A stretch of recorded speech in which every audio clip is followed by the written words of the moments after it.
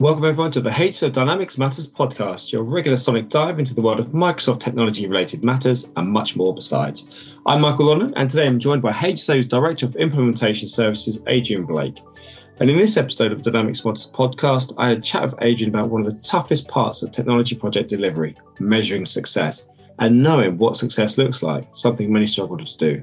So grab a brew, sit back, relax, and enjoy the show. Tea or coffee? Tea. How do you have it? How do I have it? White, no sugar. You're sweet enough already, Adrian. Definitely. Camping or glamping? Well, a bit halfway between, but I say camping. My best memories are always camping in a field with no facilities. So, and a hole in the ground. Eat out or eat in? Eat out. Glass half full or glass half empty? Always half full. Always. Yes. Always look on the bright side of that. And, on the half sort of full side of things, what I want to talk about and what I want to pick your brains about is really about technology delivery and seeing the success of the things that you're putting in place. Now, when I think about it, there are three things executives generally care about most. It's revenue, growth, and cost. That's why they put technology in, to improve one of those areas somewhere. But what sort of things do you think, in your experience, get measured and should perhaps be measured in a technology project? Well, there's definitely, the scalability, the ability to be able to grow your business on the same number of resources. I mean, that's absolutely crucial to any project. And it's the typical key driver. People want to expand their business 10%, 20% every year, but they don't want to expand their workforce by 10 or 20% to match it. That's a definite measure. Another good measure is, efficiencies. So stock availability, the number of back orders, trying to reduce that sort of number of people picking, number of pick fails. All those sorts of measures are, crucial, especially in retail and manufacturing businesses. Do you find that when these things are being looked at, that they're being looked at because they've reached a critical point? And what I mean by that, where the technology is going to fail because the company's growing, or they're going to fail because they're so old, or they just aren't able to create those efficiencies? What are the general triggers do you see? Well, it's that fear, isn't it? It's that fear of losing business. So, triggers that I've seen systems crash around peak trading times. Systems come down on Saturday mornings, just, when people are trying to get into the shops and trying to buy stuff. The inability to be able to do something. So I see companies try and move into other countries, other regions. Yeah. And they just cannot fulfill it. They're basically, they're really struggling. And when they do fulfill it, when they do actually, get a system in place to actually support it, they can't actually see the numbers. And the numbers that are coming back are, it's very, very tricky. You can't trust them. You can't trust them, and they're not measuring apples. They're measuring apples and pears. Yeah, okay. Which numbers are different than the British numbers. So in terms of one of those projects, when they're thinking about, okay, so there's a trigger point. I'm now going to do this. I'm going to put this project in place, or I'm going to kick this project off. What sort of things look like success? You talked about efficiencies and scalability.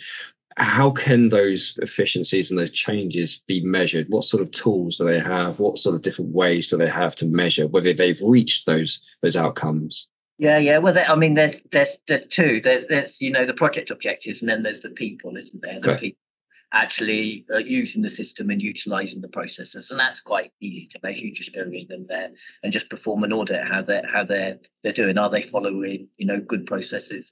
Are the processes being optimized? In terms of the actual the measuring of those, you've got your objectives at the beginning. You've got your KPIs all defined for the projects and the implementation. Then it's a case of just sitting down at the end and grabbing the numbers, either from BI. So if you want to know number of back orders, just grab it from the business intelligence systems. If you want to know the efficiencies, again, just measure, the value of sales orders or picks going out compared to the number of people you've got, your full-time employees. So there's very simple ways to actually achieve that. It's important, isn't it? It's essential. It's critical, I'd say, to have objectives set and well versed in advance of any project you go into, because you can't see the end. When do you reach success? When do you reach the end without it? Well, yeah, this is absolutely fundamental, and it's one of the key lessons, and it happens on all projects in all industries around the world. Okay. If you don't have something key to start with, when you actually get into the project, people get excited. It's new technology. It's we can do this, we can do that. And all the blue sky thinking, all those frustrations from the last 10 years come out into the project. And all of a sudden, the project has exploded, and it's doubled in cost, tripled in cost. So keeping to that tight scope and having strong people, we call them anchors at HSO, but having those strong people, making sure you're keeping to the scope. And scope, that's difficult enough because scope isn't generally defined, black and white. So you do have to listen to your heart a lot, what people are saying and what your heart is saying, to actually keep it to that scope. And then you can go live or in budget on time. But if you don't do that and you're not clear what you're trying to achieve at the beginning, excitement and curiosity starts quickly wanes. Yeah. Those anchors, are they important in making sure that you go from that point of setting the objectives and before you start the project, and then reaching the point at the end where you believe as a business you've met those objectives? Is those anchors important? Yeah, no, and it's important on both sides, isn't it? It's important on to have a really strong sponsor on the customer side, good strong project management as well, and probably someone really good who's actually looking after the solution, making sure it all hangs together.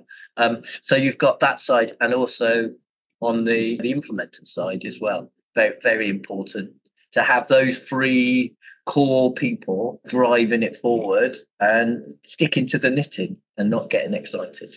Do you think, in your opinion, in your experience, do you think people's expectations change throughout the sort of a project from the start to the end because new unknowns are found? Different things change, obviously, over time. I actually found in the last few years, I've been in this industry now 20 years, but I found in the last few years, people have become more mature about what needs to be achieved in a project. So I would say, 10, 15 years ago, people, got very excited. So they got to the end of the analysis stage, and all of a sudden they've got all these great ideas. We're going to implement them. We're going to implement them. Okay.